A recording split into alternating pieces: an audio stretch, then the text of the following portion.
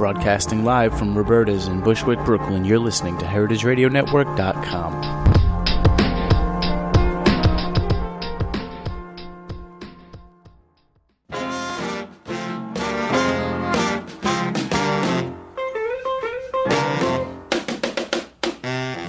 Hello and welcome to Cooking Issues. This is Dave Arnold, your host of Cooking Issues, coming to you live from Roberta's Pizzeria every Tuesday at an undetermined time. Supposed to be 12. Happy Valentine's Day, people. This is the Valentine's Day issue of Cooking Issues. Call in all your questions live, too. 718-497-2128. That's 718-497-2128. Here again with Nastasha the Hammer Lopez and the engineering crew in the other room. How you doing, Stas? Good. So, the reason I'm late today, literally, most of the time, my fault. Most of the time, my fault. Check this one out. I'm on the subway because I still haven't fixed my bike yet, mainly because I'm lazy. And I run, because I see the train coming, right? The J train, M train, whatever it is. I run like a lunatic.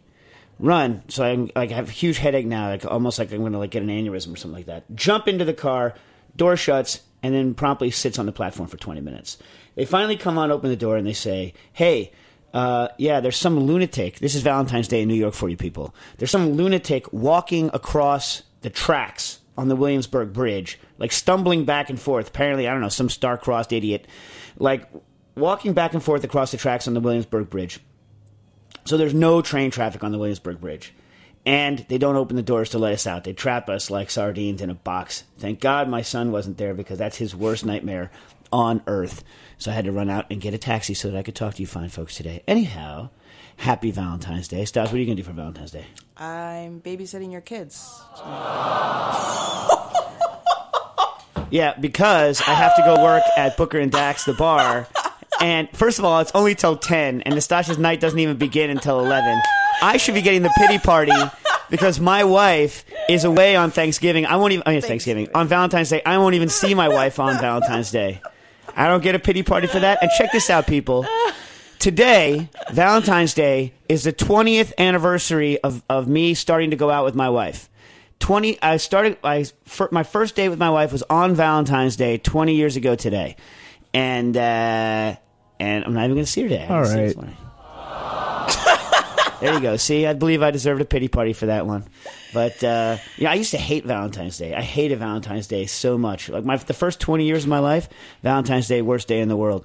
But, ever since then, ever since I started going out with my wife, it's been a good day. Except today when she's not here. Rah! Anyway. Okay.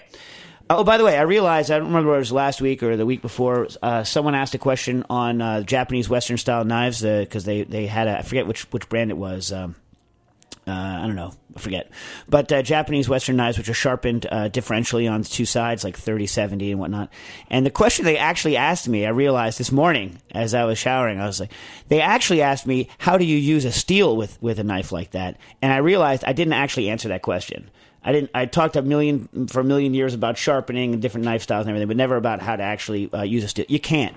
Don't use a steel on a knife like that because it's almost impossible for you to accurately steel it with the two different edge angles. What I would recommend, though, is something that back when I used to have sharp knives in my house, and that means before I had a babysitter who would use my knives. I don't know what the hell she does with them. Juggle. I don't know what the hell she does. But I can't keep them sharp anymore, so I stopped trying. So my knives are now... I went from having, very, very sharp knives to having very, very dull knives. There's a cute kid, by the way, looking in the window of our radio station, pulling her hat on, staring at Nastasha. I think in horror. I think she's staring at Nastasha in horror. Anyway.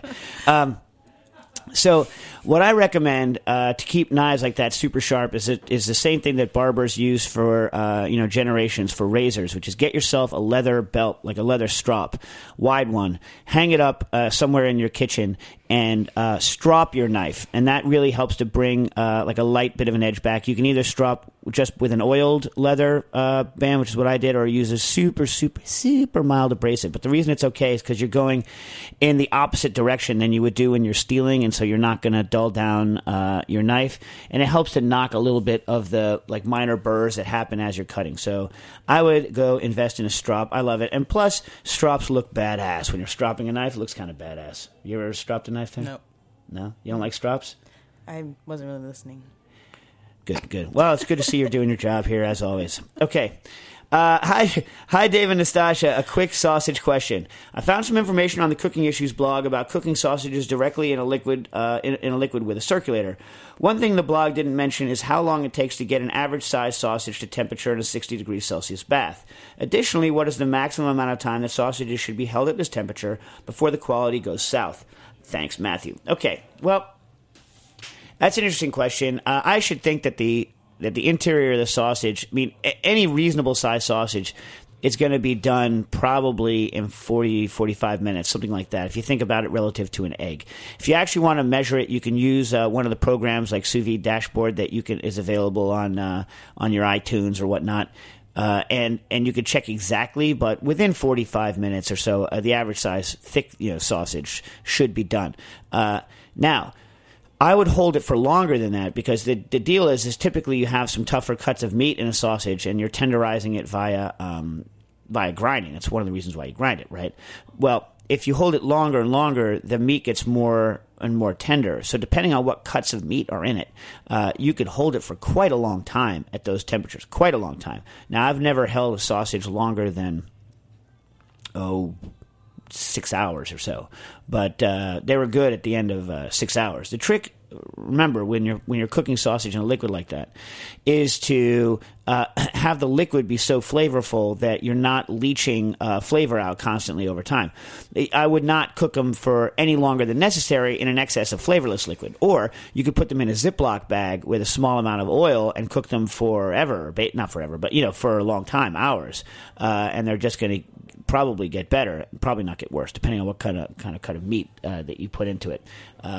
Anyway, does that help? Mm-hmm. Anyway, it's a good technique. I do that technique all the time. Everyone's like, I think I said this on the show before, but I bought some really not cruddy, but cheap sausage and cooked it that way, 60 degrees, 60 or 62, depends. It's going to be a little pink at the center at 60, which some people freak out about, so you might want to do 62, depending on what kind of meat is in the sausage, and depending on whether the sausage is already cured. If the sausage is a cured kind of sausage, if there's any sort of nitrites in it, it's going to be pink anyway, and then you can cook it to whatever temperature you want, in which case I would do 60.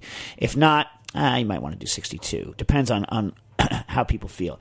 But anyway, I bought this cheap chorizo, and there were people like, this is the most delicious sausage in the whole world. I was like, it's a circulator, it's not me. Anyway, I had something else with that, but I forget what it is. Oh, yeah. Anyway, my brain's a little fried because I'm saying, like, we here at Cooking Issues haven't been burning the candle at both ends recently. We've just been taking the candle, throwing it in the oven, and melting that sucker down. You know what I mean? It's like years ago. It's hilarious. Like I heard Drew Niepront, the famous restaurateur. He was giving a talk somewhere. I forget where it was. I was attending the talk, and he said this. He said, people always ask me, how do you balance, like a family life and a restaurant life? And he said, you don't. Ha. And you were like, I can do it. Well, yeah, whatever. Anyway, funny. Okay, so, here's the thing. Like, working at the bar until all hours of night, right? And then putting your kids on the bus in the morning is not like that. No work. No work, right? So my brain, therefore, is not working. So if I'm a little frazzled today, folks, it's just because I'm stupid. Okay. Dear Dave and Nastasha, a friend of mine recently found out she has celiac disease and therefore cannot have any more gluten. I was attempting to create for her some of the homemade goodness that the rest of us get to enjoy, i.e. Gluten. Delicious, delicious gluten. But when looking on the internet, I found many conflicting suggestions for the use of xanthan and guar gum, as well as suggested non-wheat flour blends, tapioca, potato, millet, etc., without rhyme or reason as to the ratios used. Do you have any experience or advice for working with gluten-free breads, pizzas, or pastas? What changes in properties can I expect from different blends of flour? What is working in xanthan gum that is intended to replace the gluten structure? Thanks for any help. Alex from Florida. All right, well, first of all, I don't have any actual experience cooking gluten-free because I haven't had any need really to do it, for my own family. And I cook occasionally. I'll cook some gluten-free stuff if I have someone specifically coming over to my house, but I've never done a thorough researching of it. But I do have some advice. The reason, look, here's the reason it's tough to, and there's so many recipes out there, is that wheat flour, right, is fantastic stuff.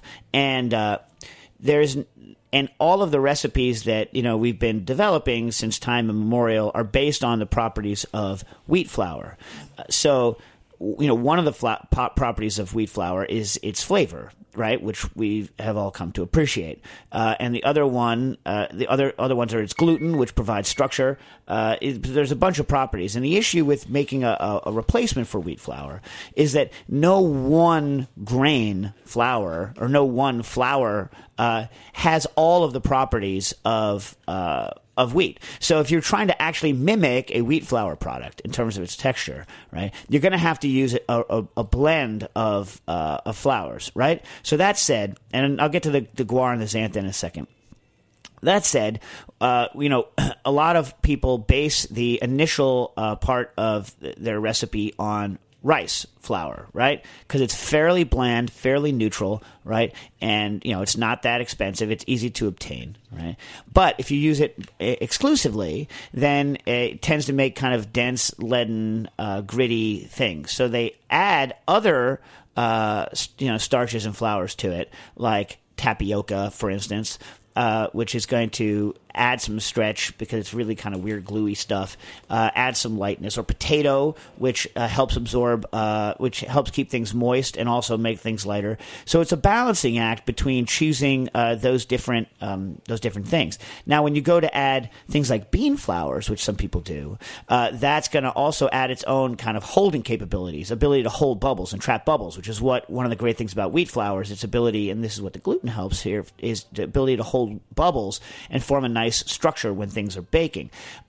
So each flour has its different thing, but if you're going to add bean flour, the problem is if it's a very light flavored thing, you start tasting the bean flour in it, and it's kind of gross. So if you need something sturdier and the flavor can be covered up, then you can use things like that. And if they can't, you have to use something more neutral. In addition, a way to hold bubbles is to make things thicker. So people add starches that help thickening. So they're adding things like arrowroot starch, even though it's quite expensive, right? A good thing I saw on the interwebs about this is from and this, what I like about it is just her opinion on what the different flours do.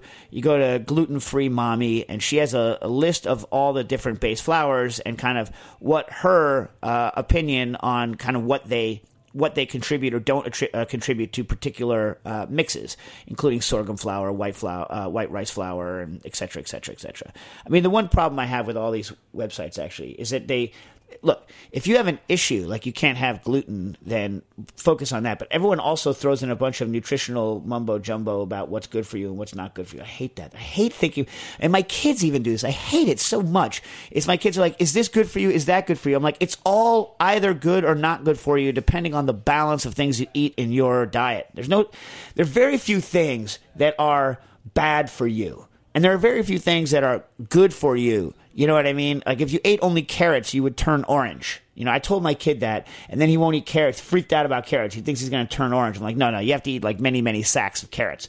But the point is, variety is the spice of life, my friends. And you want to eat a lot of different things. Do you know what I'm saying? Anyway, all right.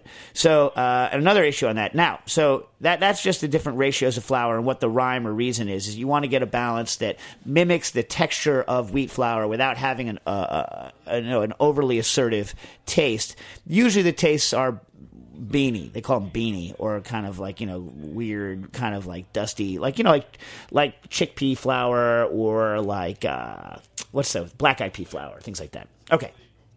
Now, as for xanthan gum and guar gum, xanthan gum is used to replace the protein because, like protein, xanthan gum can form a gel and really hold a light gel, right? And really hold air bubbles well. So it's used directly as a gluten replacer. Guar gum is cheaper than xanthan gum, right? And the guar gum that you typically buy in the store has an awful awful kind of beany taste. So I hate using it in things like ice cream. There's really nice guar gum called Flavor Free Guar from TIC Gums that is very neutral in taste.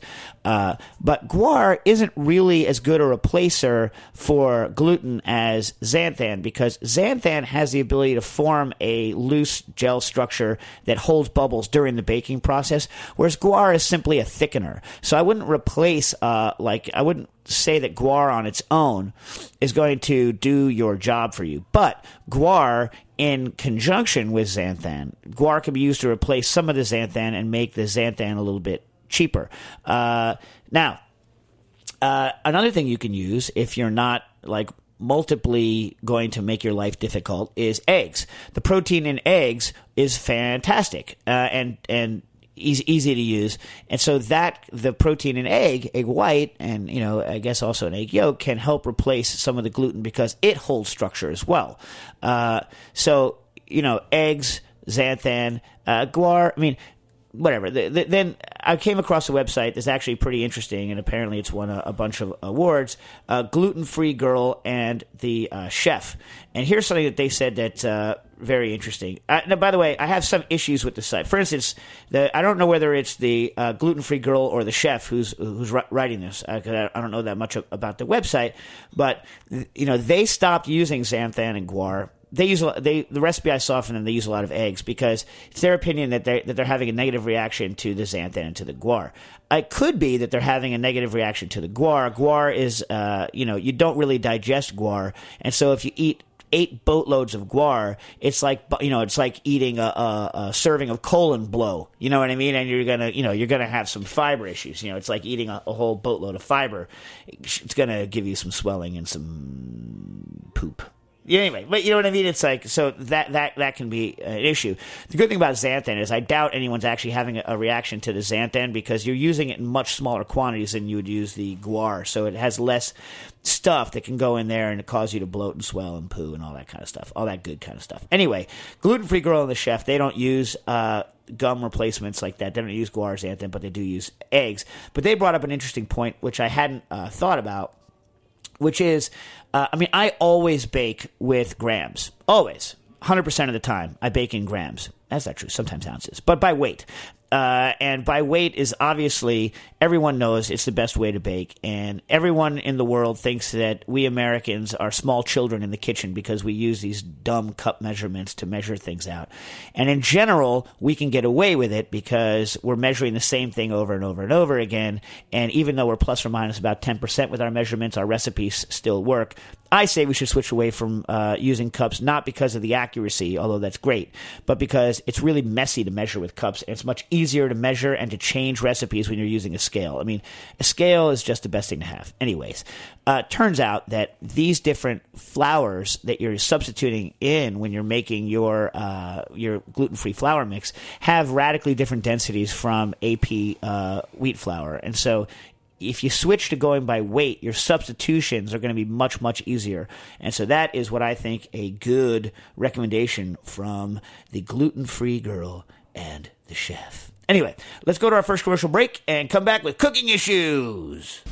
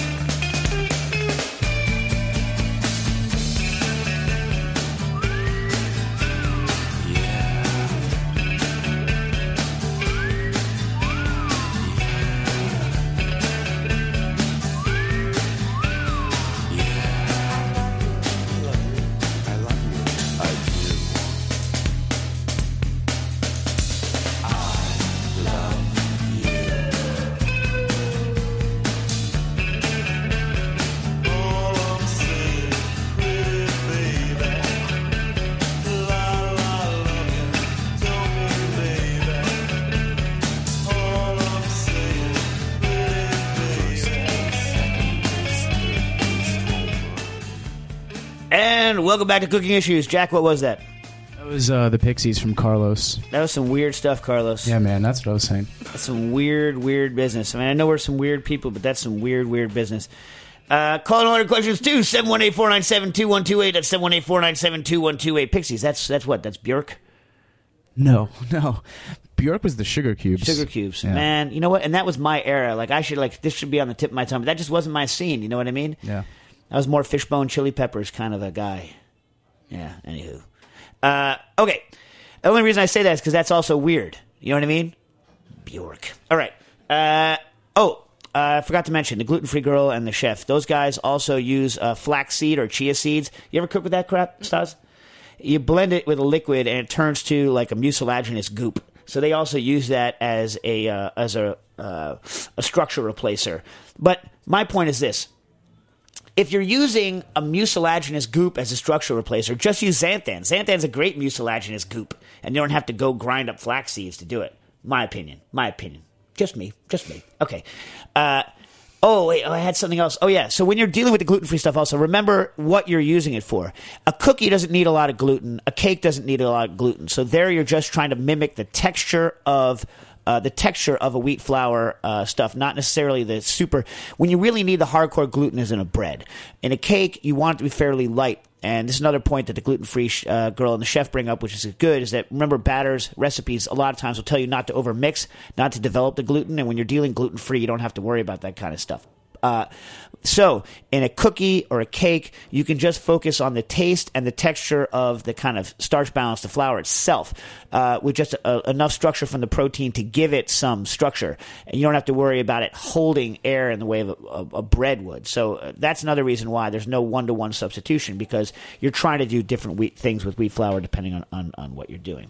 Okay, now, by the way, we got something in from Elliot Papineau about stropping. Bob Kramer has a strop kit, so you can go online, look up Bob Kramer, and purchase a strop kit. Strops are really badass, I have to say. You look like you're gonna like Sweeney Todd, Demon Barber of Fleet Street, like you're gonna go slit someone's throat as soon as you start stropping. Like if you were stropping a knife behind your kitchen counter, somebody like, man, I'm not gonna mess with that dude. That dude's stropping a knife behind the counter. Equally, it doesn't have to be a guy, a woman. You know, when I say dude, it's kind of a gender neutral dude.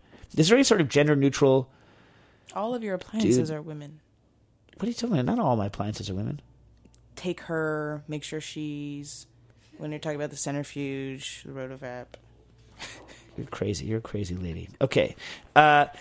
Elliot also has a second point, which is that if you need to find the edge of your 70-30 knife, you just lay it flat on a stone and raise it until you feel the edge. That's good. Or I don't know if I mentioned this, using a Sharpie on the edge, you can look and see whether you're being accurate to do it when you want to test your edge. Anyway, okay. He also writes in with a question, Elliot does, and says, whenever you get on the air, can you talk about the different sources of glutamate? I've been experimenting with various free glutamate containing products such as tomatoes, mushrooms, kombu, katsuobushi. And what's the best way to pair foods containing free glutamates? Well, that's a good point and interesting. I always find it hilarious when someone eats something that contains 8 boatloads of free glutamate there, and then they say that they have a reaction to MSG. Nastasha. Yeah. I'm talking about you. I know. Anyway, so the best thing to do is the classic. Think about it this way: the classic pairing, classic pairing, obviously, is kombu, which has a high source of free glutamates, and katsuobushi, which has high IMP. Those two things go together and basically synergistically react to make like mega umami, which is why kombu, kombu and katsuobushi are so good together. And Nastasha hates, by the way, kombu broth. I do. But you like it once you add katsuobushi and turn it into miso soup. Yes. You just don't like the seaweed broth on its own. Yes. Anyway, so it's good to have cavity fillings. What? It tastes like cavity fillings. Well, I wouldn't know. My teeth are fine. I don't have any cavities. I've never had a cavity, and I've never heard anyone describe it like that. So I'm sure you're being crazy, like usual. Cavity fillings. Why would kombu stock taste like cavity filling? What do they make cavity fillings out of? I don't know. Aluminum? No. Aluminum? You tell me if you Aluminum? know. Aluminum. I think so. No, they used to be made out of a mercury amalgam, but they're not anymore. It's aluminum, no. No! Why would you put aluminum in your mouth? Crazy person. It's nuts. You know, people, seriously. Okay. So, how do we get on that anyway? Oh yeah, so when you're pairing things together, I mean, obviously, it's good to add. I just throw a bunch of those things. I have to cook a lot of vegetarian stuff because a couple members of my family are vegetarian and they come over. So a lot of my sauces that I used to umami up by throwing in anchovies, because anchovies are delicious in everything. You could throw anchovies into just about anything.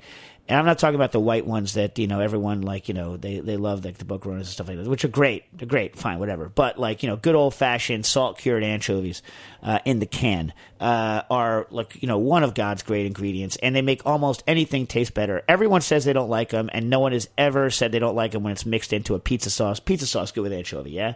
Stasha's nodding her head down. Salad dressing good with an anchovy in it. Any of that stuff. You want to umamolate something? Bang, hit it in. You're done. Anyway. You should coin that. Umamolate? Yeah. You heard it here first. Cooking issues, umamolate. But the point is, so you have to add other high umami stuff. Now, you can go and work on things like tomatoes, and yes, I use boatloads of tomato paste when I'm because it's super concentrated tomato. Obviously, you use lots of mushrooms to get that meaty stuff up. Parmesan, these are all obvious, and you end up doping stuff back with a whole boatload of soy, right? The problem with me is that trying to get meaty and high umami flavors by just adding high umami ingredients like that, specifically soy and whatnot, really makes everything kind of taste the same. It makes all of the food have a similarity to it that you don't get from just, for instance, adding salt. So, I think I talked about this, a year ago or something like that. A lot of companies are trying to lower the sodium content of their foods, and the only way they can, this is the world's worst term, and it shows how people think, but increase the palatability of the things that they make when they reduce the sodium. Isn't that gross? They're just trying to reduce the sodium, but keep the palatability. Just gross, right? It's not we're gonna make some delicious stuff. It's we're gonna make it more palatable. Anyway, so they dope it with a non-sodium form of glutamate so that they can keep the quote unquote sodium level low, and they do it using also quote unquote natural sources, which means that they'll take 8 tons of seaweed and turn it into a powder. Might as well just use MSG. Anyway, problem is when you dope foods specifically with lots of free glutamates like that, they tend to then all taste like dashi to me, right? Mm-hmm. You've had that also happen too, right? Mm-hmm. I was tasting somebody's pasta. I think I mentioned this. I was tasting someone's pasta, and it was a fettuccine Alfredo, right? And which is strangely what I call my wife sometimes, because it's Jennifer, Jenna, Fred, Fettuccine, whatever. Anyway, everything I say in private when I'm not on the air is some stupid combination of crazy, dumb, random inferences. You know what I mean? Anyway, so fettuccine Alfredo, I was like, this tastes good, but fettuccine Alfredo is not supposed to taste like dashi. Am I wrong? Right? Anyway. Yeah. Anyways, so that's my feeling, Elliot, on that. Should we do one more commercial? Sure. Before I go on the one commercial break, I have to say this. My favorite Valentine's quote of all time. Last year, I was in the Rite Aid outside of my house, which is a pharmacy for all you people that don't know what a Rite Aid is. Nastasha hates them because she only shops at CVS. She literally went... better music. Okay. She literally, last week, Nastasha had a root canal, right? So I hope she was high on Vicodin when she made this choice. She went out of her way to go to a CVS, even though they had a 2-hour wait for the medicine. She could have got it in 10 minutes at the Rite Aid. She would 2 hours, out of her way, 2 hours wait for his medicine because she likes to hold music better. No. Yes. So the store music. Whatever. Yes. Whatever. That's hold. You're on keep hold. Tabs on the stores and what music they play. Really? I know. Crazy, right? Put on your iPod, listen to whatever music you want, and don't wait 2 hours for your Vicodin and your antibiotics. That's my point. Anyways, I'm in the Rite Aid a year ago, and they had the Easter decorations out right around now, and a lady walks in, she goes, "Easter? It ain't even Valentine's over yet." Anyway, commercial break. My name is Cupid Valentino, the modern day Cupid, and I just want to say one thing. Happy Valentine's Day.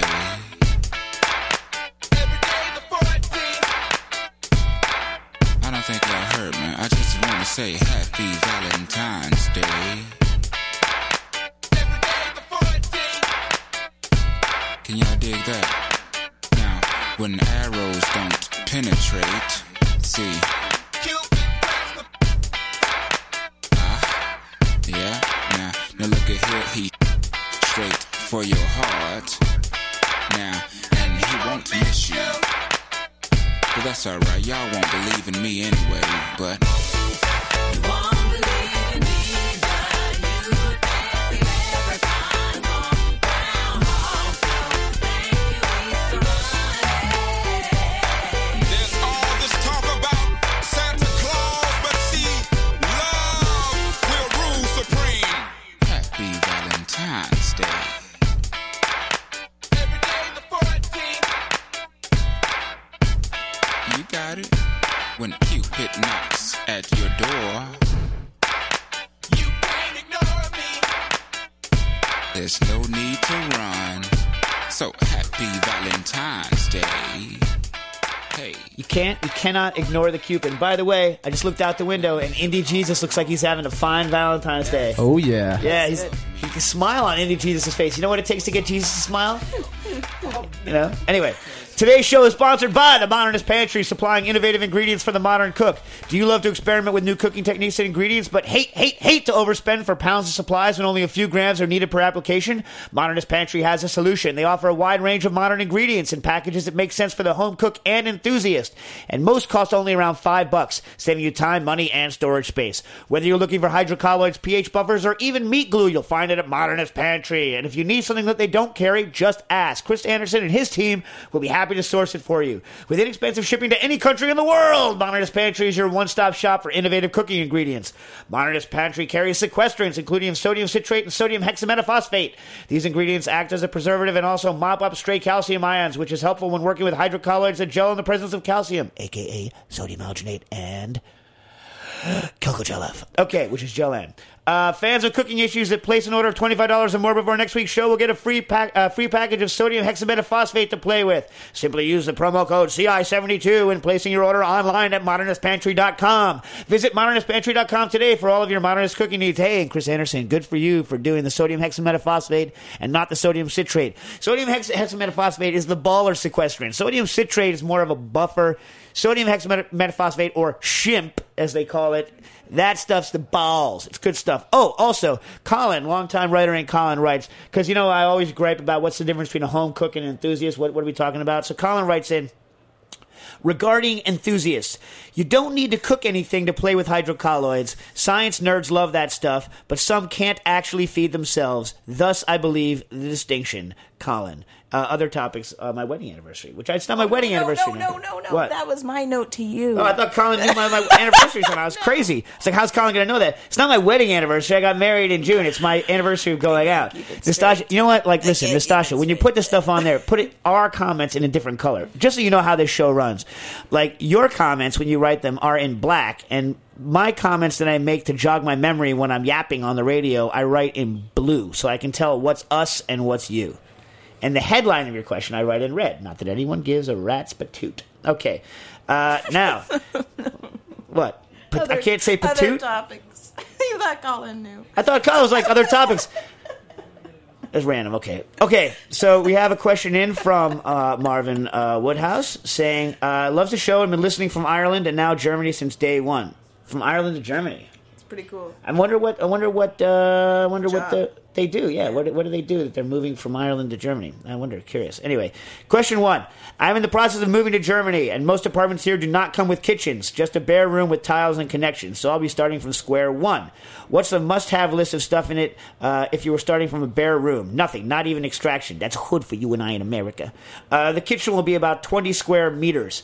So, Nastasha, look up what 20 square meters is in square feet so my brain can wrap my head around it. Okay, first of all, I know there's plenty of people here in New York City that wish their apartment came with no kitchen because it's just wasted space. How many people do you know that use their oven as a bookcase? I do, which is crazy. First of all, just a separate note. Anyone out there, never store crap in your oven, right? It just means that you have a mental imbalance or a problem. Yeah. Don't ever store stuff in your oven. It's just not right because it implies you're not going to use it. If you're going to cook, don't store anything in your oven. My 2 cents. So what's 20 square meters? It's coming. Oh, thanks, Google. Thanks, It's my AT&T phone. with the It's slow my phone, Google. I know. All right. First thing is first, as you mentioned, extraction. It's my feeling that a hunt like the biggest, it's eventually going to be seen as a health issue, right? For people who cook a lot. 215.2 Oh, that's good. 215, that's about the size of my kitchen. That's a good space. That's a good size space. I mean, it's small by suburban standards, but, my kitchen's pretty comfortable at 200 square feet, right? Yeah. I could have 8 people cooking in my kitchen, but it's very well designed. Anyway, if I do say so myself. Extraction, a hood, is the most important thing. Everyone here is under-designed in terms of their hoods. Home hoods suck. They're the worst. They're useless. Not useless, but they're of limited usefulness. I would invest in a really good fan. Vent that. This is illegal in the U.S. I don't know whether it is in Germany. Vent it straight out the window with a straight pipe, straight out the window. I purchased a large blower, and the hood itself doesn't need to be expensive. It's just a piece of metal. It's the fan that you need, a good fan. And bigger fans rotate at slower speeds, and therefore are not as annoying as little fans that rotate at high speeds. So I would say that if you're going to spend, your nickels, first of all, go with a good hood. Secondly, if you're in Germany, I haven't checked it recently, but I assume it's similar to France in that the gas prices are relatively high relative to electric compared to the U.S. Get induction. If you're going to be in this apartment a long time, then go ahead and get something that's built in. Otherwise, you can get really nice induction hobs that you could take with you when you go. In particular, some manufacturers now make front-back induction units so that you can mimic an actual traditional range by stacking induction units next to each other and having front-back on induction. So I would definitely go that way. If you want to go more permanent, you can get an induction, a regular induction over range, but the over things don't necessarily work that well. But I'll go separate. Get a good convection oven with a good convection oven would be nice. Electric there as well. I'm assuming that electricity is going to be the best for you there in terms of cost. So. Again, I really don't have any idea what you're going to... I'll tell you what I have in mind, which is about the same spot. I have a large oven that could take a full sheet pan. If you're going to cook, you wanted that. It's not necessary, but full sheet pan is, again, baller. I have 6 burners. You're probably not going to have that if you don't have extraction, especially if you're going to go induction. I also have a salamander, which you're probably not going to put in your place, but I love it, and a deep fryer next to it. I find that combination, which I don't expect you to emulate, is I can bang out like a small restaurant's worth of food in my kitchen without breaking a sweat, because it is the setup that you would have in a small restaurant kitchen. Basically, I have a fryer, a salamander, 6 burners, and a full sheet pan oven. Obviously, for me, it's important to have an espresso machine, but, whatever. Since you're building this yourself, you can do some cool stuff. The coolest thing that you could possibly do is put foot pedals on your sink.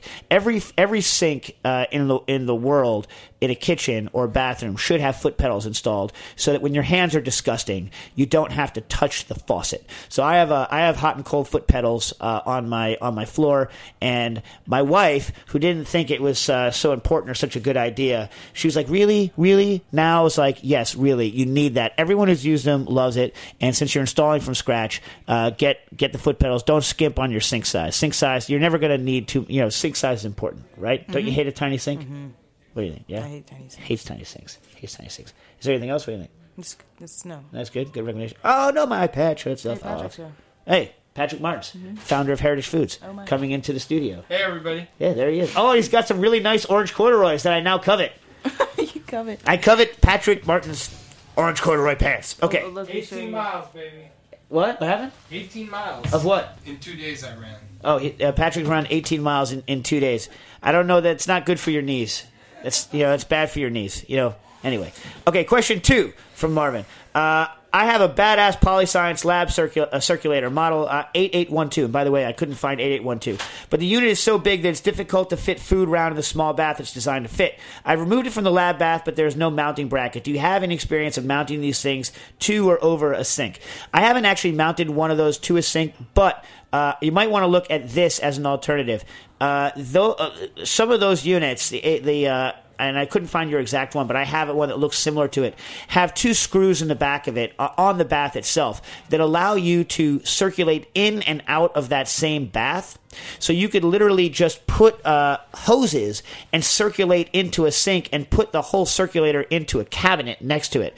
And I've done that many times. That's how I chill my Rotovap, for instance. You just have to make sure you get the water levels relatively the same so you don't overflow your circulator bath.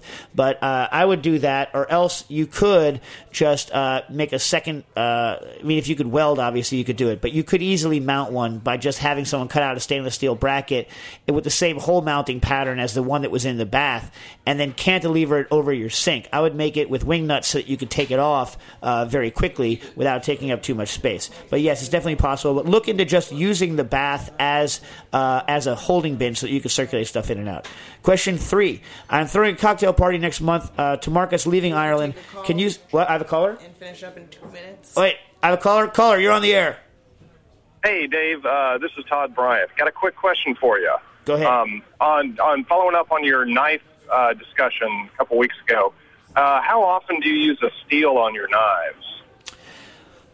Well, back in the day, on my German knives, I would use them pretty much, before and after, pretty much all the time. Okay. Or when my strop was hanging, I would strop them before and after. I mean, it all depends on what kind of knife. So my German ones, I used to sharpen.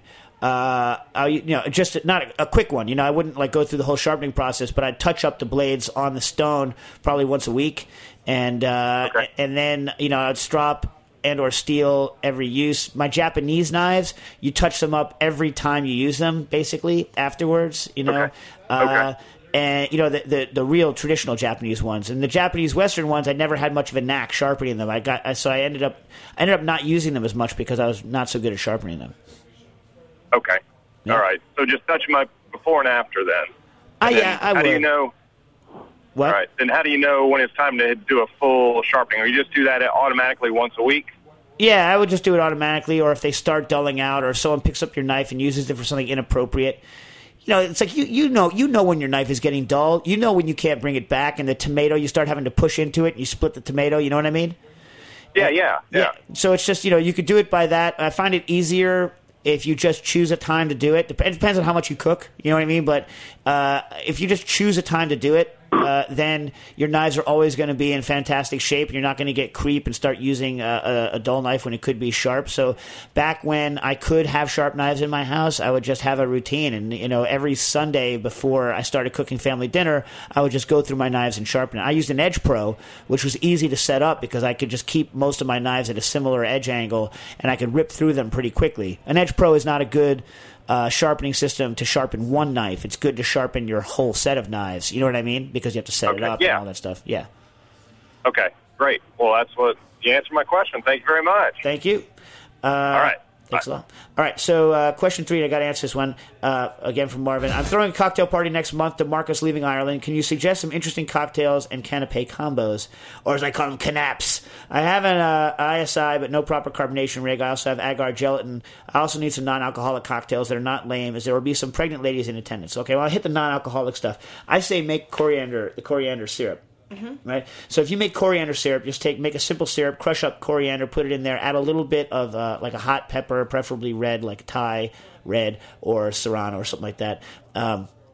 That syrup makes a fantastic soda, and you can carbonate in an ISI. It's just going to cost you more. And the way you carbonate in an ISI is by shaking, adding some water, shaking the syrup with water, and then putting one CO2 cartridge in, shaking a little bit, venting that entire one off. You've cleared out all of the air in that now. Now put a second charger on, shake it, and you'll get a second CO2 charger in your ISI.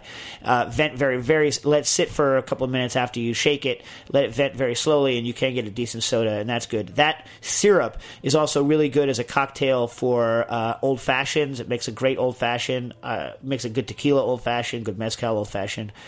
We've been using that and everything. That if you do make an old fashioned using coriander syrup, it's called a Cliff old fashioned because Cliff, our ex-intern Cliff, came up with the idea of making a what's it called? An old-fashioned with that syrup. You have any... Nastasha's going to think of good canaps while I answer your last question. And not, you have next month, I have a week to think... We have a week to think of your canaps. Canapé. So I'll come back to it. And also, I will next week suggest some things you might be able to use with your 1 kilogram of Enzorbit that's in your kitchen. Listen, Marvin, if you have 1 kilogram of Enzorbit in your kitchen, that's almost going to take up your entire 200 square foot space, because 1 kilogram of Enzorbit is a giant amount of Enzorbit. Enzorbit, for all that you don't know, is the stuff that you make oils into powders with. But I'll come back with you on that, Marvin, next week, and we'll do it. And that has been this week for Cooking Issues.